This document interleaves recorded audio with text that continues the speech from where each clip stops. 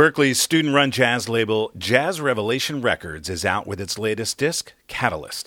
The new release is packed with original music from a young and very international crop of artists. This episode of Sounds of Berklee features one of them, the Simon Moullier Quartet, led by a French vibraphone student who formed the group during his first semester. The track is called Element.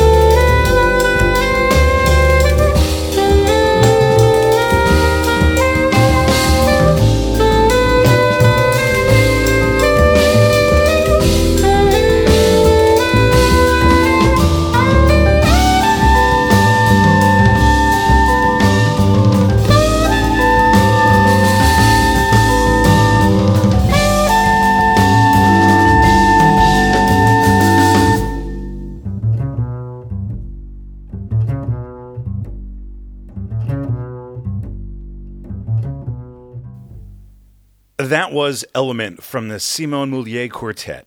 The group performs in November 2013 to celebrate the latest from Berklee's Jazz Revelation Records. Learn more at berklee.edu/events.